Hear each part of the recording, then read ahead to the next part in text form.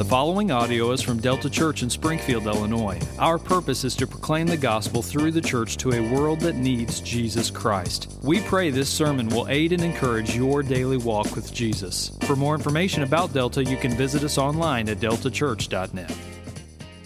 Luke chapter 7, if you can stand, we're going to read from the Bible, the Lord's Word. Luke chapter 7, and we're going to be reading between verses 18 and 35. And if you need to use the black Bible in front of you, you can do that. And it's on page 811 of the black Bible. Luke chapter 7, verse 8. The disciples of John reported all these things to him. And John, calling two of his disciples to him, sent them to the Lord, saying, "Are you the one who is to come, or shall we look for another?" And when the men had come to him, they said, "John the Baptist has sent us to you, saying, 'Are you the one who is come, or shall we look for another?'" In that hour he healed many people of diseases and plagues and evil spirits, and on many who were blind he bestowed sight. And he answered them, "Go and tell John what you have seen and heard. The blind receive their sight, the lame walk, lepers are cleansed, and the deaf hear. The dead are raised up, the poor have good news preached to them, and blessed is the one who is not offended by me." When John's messengers had gone, Jesus began to speak to the crowds concerning John. "What did you go out into the wilderness to see? A reed shaken by the wind? What then did you go out to see? A man dressed in soft clothing? Behold, those who are dressed in splendid clothing and live in luxury are in king's courts. What then did you go out to see? A prophet? Yes, I tell you, and more than a prophet. This is he of whom it is written, 'Behold, I sent my messenger before your face, who will prepare your way before you.' And I tell you, among those born of women, none is greater than John. Yet the one who is least in the kingdom of God is greater than he." When all the people heard this, and the tax collectors too, they declared God just, having been baptized with the baptism of John. But the Pharisees and the lawyers rejected the purpose of God for themselves, not having been baptized by him. "To what then shall I compare the people of this generation? And what are they like? They are like children sitting in the marketplace, calling to one another. 'We played the flute for you, and you did not dance. We sang a dirge, and you did not weep. For John the Baptist has come, eating no bread and drinking no wine, and you say, he has a demon. The Son of Man has come, eating and drinking, and you say, look at him, a glutton and a drunkard, a friend of tax collectors and sinners. Yet wisdom is justified by all her children." This is the word of the Lord. You may be seated.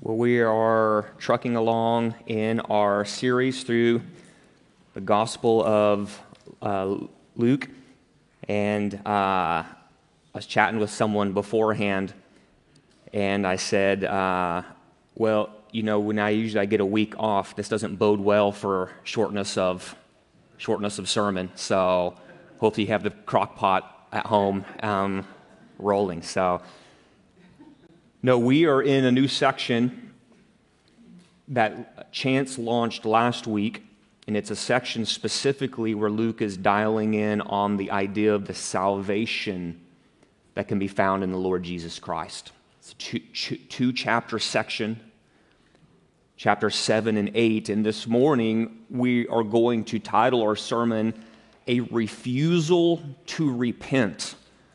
A refusal to repent. If you looked on Slack, and I tried to give you guys a heads up on how this little two-chapter section works itself out, what Luke is doing is he's basically think of the great salvation you can find in Jesus. Think of it like a diamond.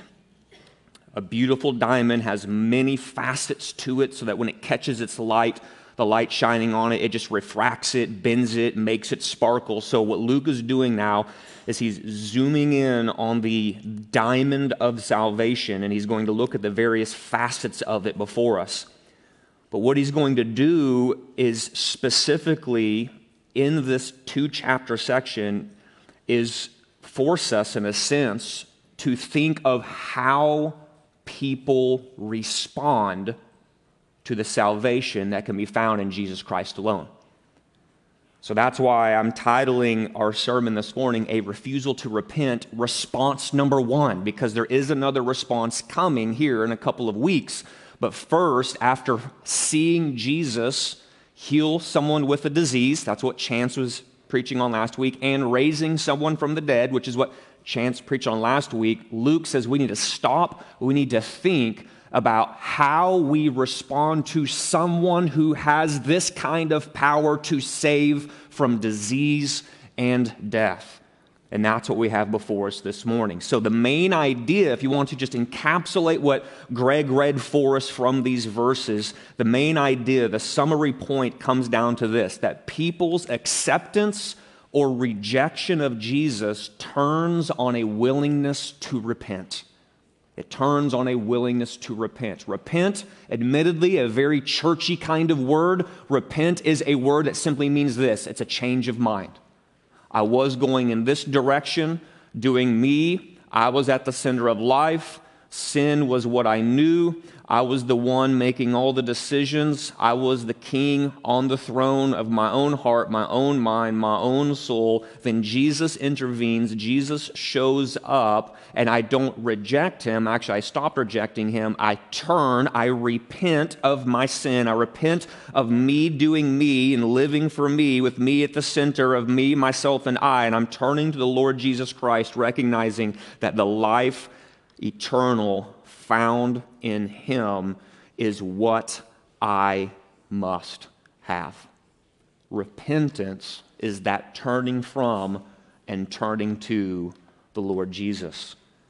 And so now we see why I'm saying what I'm saying. People's acceptance or rejection of Jesus turns on a willingness to repent. If you do not see any need to repent, then you are going to what? Reject Jesus. You have no need for a Savior if you see no need to repent.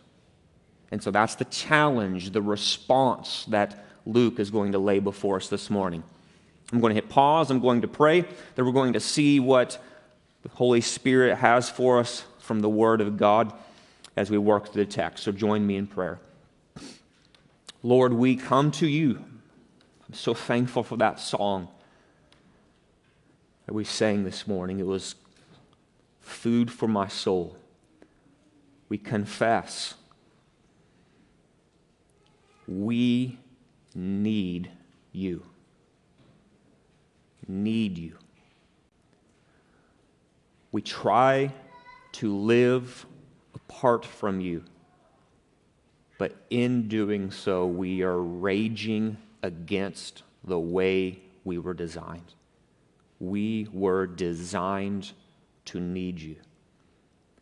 I need you now to assist me so that my words do not simply roll out of my mouth as just mere words of a man, but I need you to assist me so that my words land on hearts and minds, Father, with power that comes from the Spirit, power to pierce our hearts, expose the dark corners of our hearts, and convince us how much we need Jesus.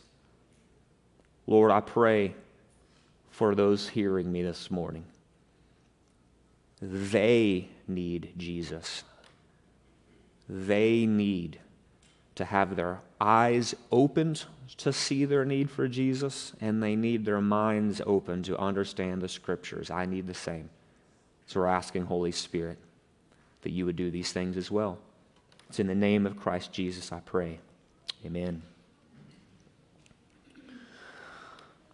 I think one of the easiest things for anyone to do, you, me, man, woman, black, white, rich, poor, if you are a human being here in this earth, one of the easiest things for any of us to do is to drift through the days of our lives. Kick it into neutral, adopt absolute 100% passivity, and drift.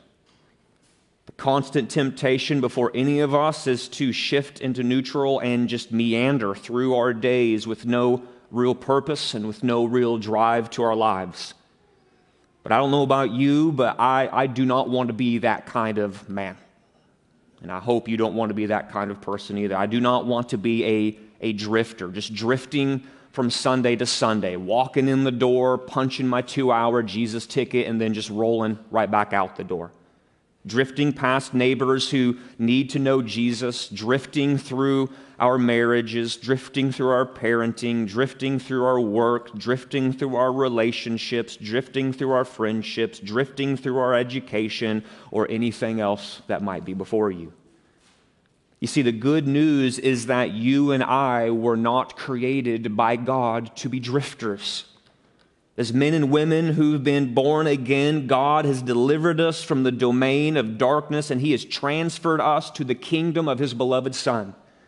And now, as a result of this great salvation that we find in the Lord Jesus Christ, the Scriptures say we are no longer citizens of Babylon, but we are citizens of the New Jerusalem. We have a new heavenly home. We are heaven's citizens because of grace that's been applied to our account. We are gospel pilgrims who have redemption. We are redeemed refugees who know the forgiveness of sins. And as such, we have been remade to behold the better and more beautiful way of God's kingdom. Babylon and its charms have lost their luster, because we now see that the better and more beautiful way proposed by Babylon and its language and its thoughts and its desires pale in comparison to the treasures that are found in the Lord Jesus Christ. Heavenly citizenship of the New Jerusalem in Christ means something for us in this world. We've been remade. We're new creations. The better and more beautiful way of God's kingdom found in the Lord Jesus Christ has been open to us. We've seen it. We've tasted it. We know it to be good. We know it to be true. We've been remade by God's grace to embrace Him as our number one. We've been remade by God's mercy to know Jesus not only as our Savior and not only as our Lord, but we've been remade by God's mercy to know that He is the only possible satisfier of our soul. The reason why we as citizens of the New Jerusalem so often drift back to the old Babylonian ways is because we love to know Jesus as Savior. We love to know Jesus as Lord, but we so often fail to see that Jesus is our satisfier. That He alone, think right now, imagine the most deepest, wildest longings of your heart. Like, what is the thing you want where you could say, man, like if I had the power just to make it happen, because right, that's satisfaction language. You're dipping into the realm of the heart where you're saying this, I want this thing, fill in the blank, to be satisfied. The Scriptures tell us that Jesus alone has the sole right to occupy that blank. He is the one who satisfies our soul. But if we fail to see that Jesus is the one who satisfies my soul, then we will begin to look somewhere for satisfaction. And so often the New Jerusalem citizens drift back to old Babylonian ways because we fail to believe that Jesus can satisfy our souls. But here's what God's Word makes crystal clear as it relates to Jesus not only being our Savior and Lord, but to Jesus as being our only possible satisfier. You read the Scriptures, you read the Gospels, you read this specific Gospel that we are in, the Gospel of Luke, and what we find with crystal clarity is that the way we come to know Jesus as Savior, the way we come to know Jesus as Lord, the way anyone comes to know Jesus as the only possible satisfier of their soul ultimately comes down to how a person responds to the great salvation found in Christ alone. You see people respond or refuse to respond to Jesus for all sorts of reasons. And in our text before us, Luke is bringing us to the place now where he's going to help us understand just a little bit more why people, in light of the grand and glorious gospel, in light of the fact that your soul can know the satisfaction that it longs for, and someone says it's found in Jesus, and they go, yeah, I don't know that I really want that. Why? Why is that the case? Why do people refuse and reject Jesus all the time? Luke is going to help us by explaining why this is the case. You see, up to this point in Jesus' ministry, so from Luke 1, verse 1, up to Luke 7, verse 17, where Chance ended last week, you see that as folks interact with Jesus, it's becoming very evident that these people and their interactions with Jesus, these people, as they bump into Jesus, as they see what he is doing, as they hear what he is saying, as they see this evidence that he is not just some mere man, as the various witnesses of all of these things come to them, people interact with Jesus, and they are beginning to eventually sort themselves into one of two groups. They are sorting themselves into a group such as those who repent for the forgiveness of sins. And then there are those who bump into Jesus and just flat out refuse to do so. And as we will see, a person's refusal to repent isn't due to lack of evidence. It's not due to lack of something they can see, hear, or witness, but rather a person's refusal to repent comes down to a stubborn refusal to recognize themselves as a sinner who needs a Savior. So in order to explain these things, Luke presents two pieces of evidence before us. That's what's going on here with this interaction between Jesus and the disciples of John, with this interaction between Jesus turning to the crowd and talking to them about John the Baptist. These are two pieces of evidence that Jesus is putting before us, Luke is putting before us for all to see. Evidence that's not only going to confirm who Jesus is, because that evidence is going to do that, but it's going to be evidence that confirms Jesus is the long-promised Savior who has the power to bring release from all that spoils this sin-wrecked world. And so when you turn into verse 18, what we see before us is evidence number one, or you could say witness number one. What is this witness? What is this piece of evidence? And it comes down to this. It's the Savior's work of salvation. It's the Savior's work of salvation. This is a piece of evidence, says Luke, that you need to know that people are going to bump into and have to reckon with. Look starting there in verse 18 in your copy of Scripture. Luke writes that the disciples of John, so that remember this John here is John the Baptist, okay? The forerunner, the cousin of Jesus. There's disciples who follow John, and Luke says that these disciples of John reported all these things to him. So they're seeing what Jesus is saying, hearing what Jesus is saying. They come back to John and say, here's what Jesus is doing. And John then calls two of his disciples to them and sent them to the Lord Jesus, with this question in mind: are you the one who is to come, or shall we look for another?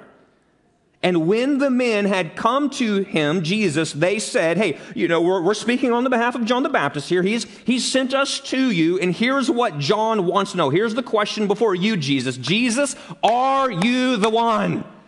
Are you the one who's to come? Or are we supposed to be looking for someone else, by the way?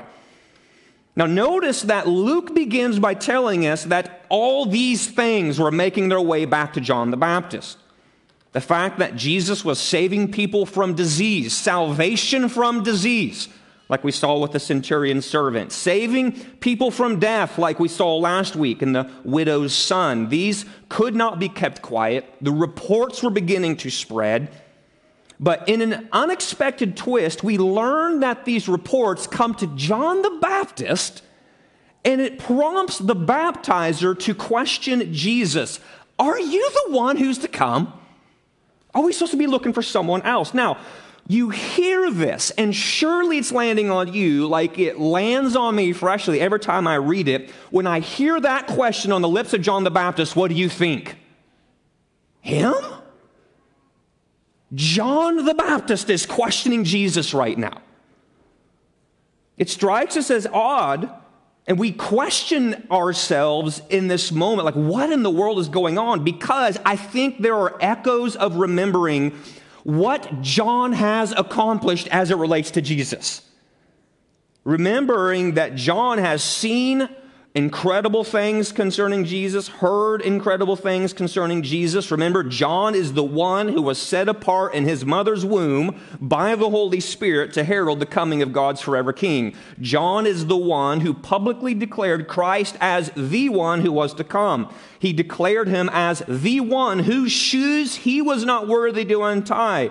He declared Jesus and proved Jesus to be who he is when he baptized Jesus, inaugurating Jesus' public ministry, voice from heaven speaking. John would have heard that. Spirit descending. John would have been there to witness this. And there's just this measure of dissonance in our minds where we're going like, what? Why is he asking these sorts of questions? But remember that the last time that we heard from John the Baptist was all the way back in Luke chapter 3. He shows up in chapter 2, chapter 3. He's hanging around and he just disappears. Luke 3, verse 20, he's gone. This is the next time that he shows up. The question is, where has he been all this time? Chapter 3, verse 20 tells us the dude's been languishing away in a prison because he had the audacity to go before Herod the Tetrarch and hold him to the law of God. And Herod said, ain't nobody got time for this, and I'm throwing you into prison. And that's where John's been. And so there's John, languishing away in prison. And apparently, we don't know, we don't want to psychologize this, we don't get all the details behind it, but apparently something has happened to John's thinking, and John has now come to believe there was something missing from Jesus' ministry if Jesus truly was the long-promised Savior. If you go back into chapter 3, it's very clarifying. Remember, he's using this Malachi language that Jesus is going to use here in a little bit. And he's going to say, man, when Jesus shows up, when this Savior shows up, there's going to be baptisms of fire, baptisms of Spirit. We're going to be wiping stuff out. Like, he's going to be setting up his kingdom and things are going to be done. My hunch is that he's hearing the manifesto of Jesus. Prisoners are going to be set free. Those who are blind are going to be seeing. He's like, well, I'm a prisoner and I need to be set free. But here he is languishing. Nothing's happening. Or at least nothing's happening according to his expectations. You see, Jesus didn't seem to be all that John thought he should be, proving that it is easy for any of us to judge Jesus by our self-made expectations. Ever been there before? Well, if I were Jesus, surely Jesus would be doing this. And then we foist on Jesus a self-made expectation, assuming that if I were him, this is how I would do it. And so if this is how I would do it, surely this is how he should do it. Then Jesus doesn't do what we think he should do. And then all of a sudden, we're sitting here going, what the heck, Jesus? Like, why aren't you doing what I'm expecting you to do? Listen, if the baptizer himself can succumb to this way of thinking, then what you need to know is that the rest of us aren't far behind. Just think about it. How many times in your life have you found yourself in some specific scenario or found yourself in a particular season of life when Jesus was failing to live up to your self-made expectations? Thus, you find yourself struggling. Why in the world is Jesus not working in the way that I imagined that he would work? Anyone ever been there before? It keeps you up at night. I know he's got the power. I know he's got the compassion. I know he's gentle. I know he's lowly. So why isn't he doing what I think he should be doing right now in this moment? Why doesn't he meet my expectations of what a Messiah should be? Why does he take so long to deliver from this particular distress that's in my life? Why doesn't Jesus exercise more severity when there are matters that need to be put right? All of us struggle in a very Baptist sort of way when it comes to who we think Jesus should be and who Jesus says he actually is. But notice how Jesus cares for his friend's doubts. Jesus doesn't rebuke John. Jesus doesn't condemn John. He doesn't ghost him. He doesn't unfriend him. He doesn't talk about him behind his back. He doesn't go and write some sort of diatribe on social media. He doesn't burn him down. He doesn't scorch him. He doesn't slander him to his friends and start some campaign behind his back saying, look at that fool. He's the Baptist after all. He shouldn't be having these. He doesn't do any of these things. Jesus is a true friend. Jesus is gentle. Jesus is lowly. Jesus is compassionate. Jesus has a care for us and our doubts. Rather, what does Jesus do? He looks to his disciples of John, and ultimately tells his friend this: remember what you've seen. Remember what you've heard, and let that evidence bear witness to your soul.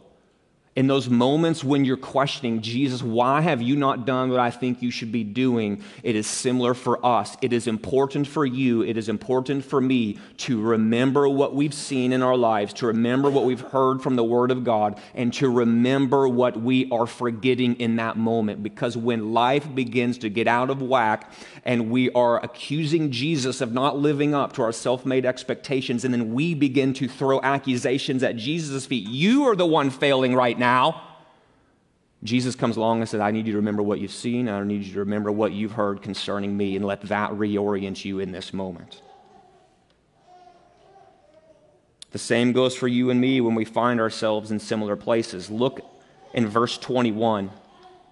Luke writes, in that hour. So here's the disciples of John. They've shown up in that hour. What do they find Jesus doing? Jesus is healing many people.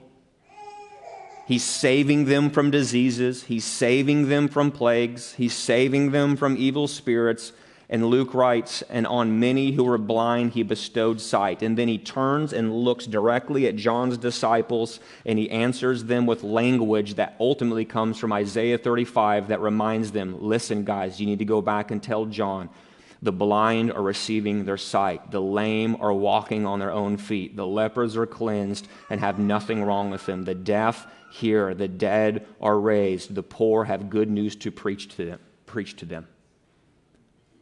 In other words, survey the evidence. Survey the evidence. If you go back to Isaiah 35, the prophet Isaiah says, when you see, O peoples, when you see these sorts of things taking place, when you hear about these kinds of signs, you need to wake up.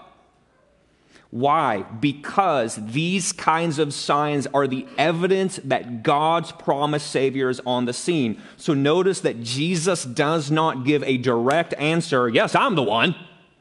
But what he does is says, just survey the evidence with your own eyes. What do you see and what do you hear? If you notice that I'm healing diseases, saving people from plagues, saving them from evil spirits, saving them from blindness, lame are walking, lepers are cleansed, deaf hear, dead raised, poor have good news to preach to them, survey the evidence and draw the right conclusion. The one who does this is the one who is to come. This is the answer to your question. Thus, in performing these miracles, what is Jesus doing? Jesus is demonstrating that he is the one who will rescue people from this fallen world. So don't be offended by me, he says. Verse 23, and blessed is the one who's not offended by me. So don't be offended by me, says Jesus, when I don't measure up to your self-made expectations. Instead, observe the evidence before you and respond accordingly. That's point number one. But notice that Jesus is going to keep on going. He's going to roll out another piece of evidence before us on why we can come to him and should come to him for the great salvation we need. Evidence number two is this, that the promised prophet has arrived. So not only is Jesus doing these saving kinds of works that Isaiah said would be true of the Savior we need, Jesus is going to turn around now. Those disciples of John are going to go back away, and Jesus is going to speak to the crowd and say, you know that John the Baptist guy? You need to know something, because the very fact that he is here means this, the Savior is also here. This is another piece of evidence that you need to know. John's messengers, verse 24, had gone. Jesus began to speak to the crowds concerning John the Baptist. He questions them, what did you guys go out into the wilderness to see? When John was doing his whole ministry thing out there, like, why did you guys go out there? What did you go out there to see? Did you go out to see a reed shaken by the wind? What then did you go out to see? Did you go out to see a man in some really soft clothing? Behold, those who are dressed in splendid clothing and live lives of luxury are in king's courts. Well, what on earth did you go out to see? Did you go out to see a prophet? Yeah. That's the very reason why you went out there. And I tell you, you went out and you found more than a prophet. You see, not only does the Savior's work of salvation, this Isaiah 35 works of salvation, give us enough evidence to respond to Jesus, but the fact that the promised prophet, the forerunner prophet, is on the scene is further evidence to turn to Jesus as Savior. Jesus confirms that John was not a weak man. John was not a soft man. John was not a crowd pleaser, blowing this way and that in the wind like some reed tossed to and fro. This was not John. John was no pawn in the pocket of some paymaster living the soft life. Rather, what was he? John the Baptist was an authentic prophet from God. He was the promised messenger of Malachi chapter 3 who would prepare the way before God's promised Savior. In other words, Jesus is saying this, listen, pay attention. The fact that John the Baptist is on the scene, this fact means that Malachi's my messenger. It refers to John. I'm telling you this. And because he is Malachi's my messenger, his very existence serves as further evidence to who I am. So if the Baptist is indeed the one promised by the prophet Malachi, then he's saying, draw the right conclusion. This means God's kingdom is broken into this world with the arrival of God's king, and the God's king is doing what the Old Testament prophet said that God's king will come and do. So begin to gather up this evidence, draw the right conclusion. Stitch all these things together, and Luke's point is this: evidence number one plus evidence number two. The Savior's work of salvation and the arrival of the promised prophet, these are evidence that anyone needs to confirm that Jesus alone is the Savior and satisfier of their soul. But you know, as well as I, many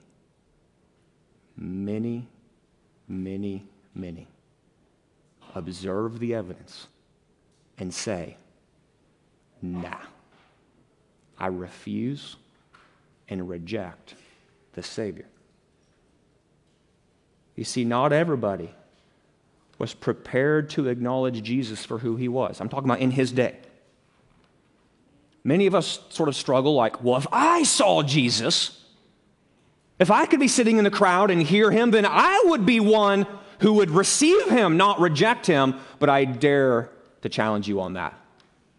Because right now, Luke is saying there were people who saw with their eyes. They could have come up and clasped their hand around the physical body of Jesus. They could have come up and stuck their ear on his physical mouth and heard the words coming in. And they still go, yeah, I don't know. I think the guy's a load of baloney. I refuse to believe him. I reject him. Even though I have seen and I've heard the evidence.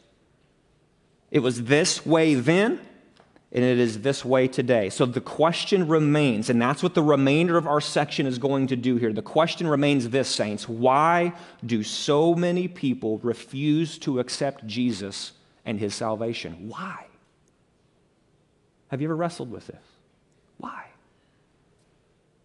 Luke explains that ultimately it just really does come down to this: a refusal to repent. A refusal to repent. It's point number 3, verse 29, verse 30. Do you notice in your Bible, it's the West way in mine, that verses 29 and 30 are in a parenthesis? Do you see this? Look in your copy of Scripture right here. Yes, nodding heads. Do you see the little parenthesis here? What's going on right now is Luke is giving us a little narrator's heads up. He's saying, let me give you a little truth, a Holy Spirit-inspired truth in the midst of Jesus doing these things. Here is the reason why people are rejecting Jesus. They're flat out refusing to repent. They're flat out refusing to see themselves as a sinner. And if they're not a sinner, they don't need a Savior. If they don't need a Savior, they don't need Jesus. This is what he's saying in verses 29 and 30. He's explaining why some accept Jesus and why others reject Jesus. Look at your Bible, verse 29. When all the people heard this, heard the way Jesus was talking about John the Baptist and his response to the Baptist disciples, when all the people heard this, here's what happened. The tax collectors, they also declared God to be just, having been baptized with the baptism of John. But the Pharisees and the lawyers rejected the purpose of God for themselves, not having been baptized by John. So notice how this little pause in the flow of Scripture, this little parenthesis fill in, the narrator's insight, Luke is saying this: you can understand why right now many refuse to come to Jesus, and it has everything to do with the baptism of John. And you have to go, okay, so what was the baptism of John about? Hop back in your mind's eye. Go back to Luke chapter 3. Do you remember what we discovered about John's baptism? Back in Luke 3, we are told John's baptism was a baptism of repentance for the forgiveness of sin. Do you remember this? So as John is going about preaching, so imagine this in your eye, like fire up, stoke the flames of imagination, jump back into Luke chapter 3. Here's John the Baptist, called by God, the last in the long line of Old Testament prophets. He has been given the mandate by God to go and preach and call people to a baptism of repentance for the forgiveness of sin. So here's John. He's out in the wilderness. He's preaching. Remember, he's calling people broods of vipers, and he's calling all these sorts of things, right? Remember these things. And so here he is preaching, and as he's going about preaching, the people, the tax collectors, they begin to hear and rightly respond. They come to believe this: John, in light of your preaching, in light of your call to a baptism of repentance for the forgiveness of sin, I come and I've seen this. I know this to be true about myself. I am indeed a sinner, and as such, I sin. John, I'm agreeing with you that my sin is against a holy God, and as such, I need God's forgiveness. I agree with this. I'm acknowledging before you, John, and I'm acknowledging before everyone else that I am here before you to be baptized by you as a sign of my repentance and as a sign that I need God's forgiveness for my sins. That's why I'm here right now, John. But notice this, that in direct contrast to this way of thinking stand the Pharisees and the lawyers who just say, don't need it. Don't need that kind of baptism in my life. Thank you very much. Why? Because they see no need to repent. Here's the point, loved ones. The reason the Pharisees and teachers of the law reject Jesus, and the reason why many today reject Jesus, has little to do with the presence or absence of evidence. It's very little to do with the presence or absence of evidence. But it does have everything to do with a refusal to recognize themselves as sinners and thus repent. Many see no need to repent for the forgiveness of something they have no problem with. Do you understand this? If you come to someone, they're like, I think I'm a pretty good person. I live a pretty good life. Got a nice 401k. I got a lovely wife. I got a lovely husband. I got a couple of kids. Life's good. I live a good life. I think good thoughts, or at least the good outweighs more than the bad, or however you want to go down the way thinking. In other words, they're saying this: I don't really have this sin problem that the preacher with the wavy hands keeps talking about. And because I don't have a problem with this whole sin thing, I don't see a need to repent for the forgiveness of something I have no problem with. If I have no sin, then I'm all good. And if I'm all good, why would I need a Savior? After all, a Savior saves bad people, and thank you very much, I'm not one of those bad people. I'm one of the good guys. And so I refuse to repent because I have no need to repent. That's the kind of thinking that's going on right now that Jesus is exposing. But don't miss what Jesus does next. As Luke re-engages back into the narrative flow, there in verse 31, don't miss what Jesus does next as he gives further insight into why the Pharisees and the lawyers refuse to repent. Notice that all this language that Jesus is about to use about children in the marketplace and playing flutes and dirges and weddings and funerals and all these sorts of things, it really does come down to this. Listen, this is the key to understanding this little parable that Jesus is giving here. To those who refuse to repent because they do not see themselves as sinners, the great salvation found in Jesus is just a game to be played. It's a game. It's a game to be played. And we know that this is a game to be played. They're hearing it as a game to be played is because of what Jesus says there starting in verse 31. Look in your Bibles. Jesus says, "To what then shall I compare the people of this generation? What are they like? They are like children sitting in the marketplace, calling to one another, 'We played the flute for you, but you didn't dance. We sang a dirge, and you did not weep.'" Notice that Jesus refers to a group of people as this generation. There's games, after all. But notice that the name of the game that Jesus is calling out is unbelief. And the steadfast rule of the unbelief game is this: nothing satisfies unbelief. Nothing satisfies unbelief. No matter what approach is taken, unbelief will always find something unsuited to its tastes. They did this with John the Baptist. Notice as Jesus continues, he says, listen, John the Baptist came. John the Baptist came fasting. John the Baptist came eating no bread, drinking no wine, but you refused him and then accused him of demon possession.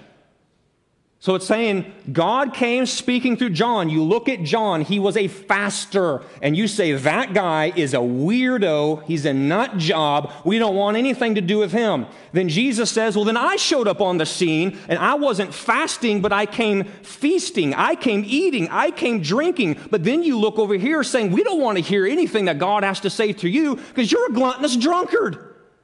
So who do you want? They don't want the faster. Maybe they want the feaster. We don't want the feaster. Maybe you want the faster. So what they're doing is saying, nothing satisfies me in regard to the way God is speaking to me right now.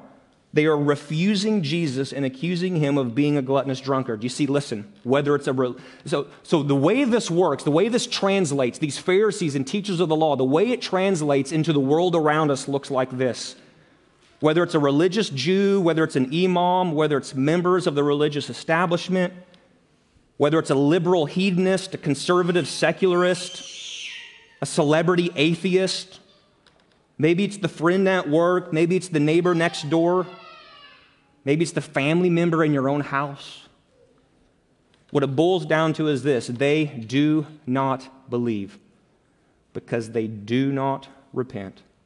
And it's easy to avoid repentance, and it's easy to reject Jesus when we treat his great salvation like a kiddie game. I'll take the Jesus thing seriously when I can find a preacher who can crush this thing in 20 minutes or less. So you go find a church and a preacher who can preach in 20 minutes. Yeah, I don't know. I didn't want it that short, so maybe I can go find a preacher who will go for at least 40, 45 minutes. So you come to Delta and you get that wish fulfilled. That was actually way too long. I'm not going to take the Jesus thing seriously then because that was too long. Actually, what I think I'm looking for is a church that has a kicking band that's going to sound like something I hear on the radio. You go find that place, and then you're like, yeah, that was actually too loud. And it hurt my ears. What I need to go find is the quiet place that's going to sing softly some hymns. And you go find that place, and you're like, actually, that felt like death warmed over, and I don't want that. So you know what? Actually, I'm going to go to some place where there's going to be no Christians who are hypocrites. And then you go and you try to find that place, and you realize, well, they're all hypocrites here. So then what am I going to do? So then you're just back and forth. You're here, you're there, and you're over, and it's just a game. You can never be satisfied. Jesus is a game to you. And so for this reason, Luke has turned us to this two-chapter section, chapter 7, chapter 8, on the Savior's great salvation. And what Luke is doing, listen, we're about to slide into home here. Listen, Luke is laboring to show to you, to me, to any who have ears to hear. Luke is laboring to show that Jesus has not come to simply make my life just a little bit better.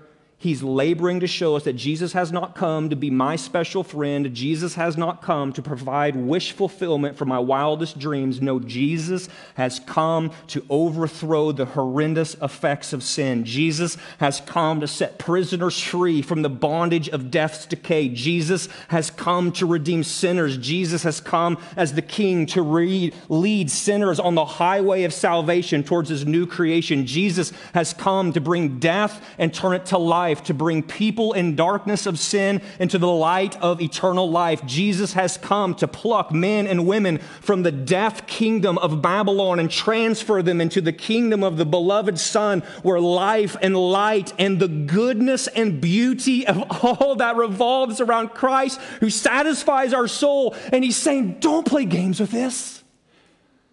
Don't treat this as a kiddie game. Oh, the games people play now, every night and every day now, never meaning what they say now and never saying what they mean. While they while away the hours in their ivory towers till they're covered up with flowers in the back of a black limousine. Oh, I'm talking about you and me and the games people play. Perhaps you're here this morning and you need to ask yourself this question. Is Jesus just a game to me? Is Jesus just a game? Am I playing games with Jesus?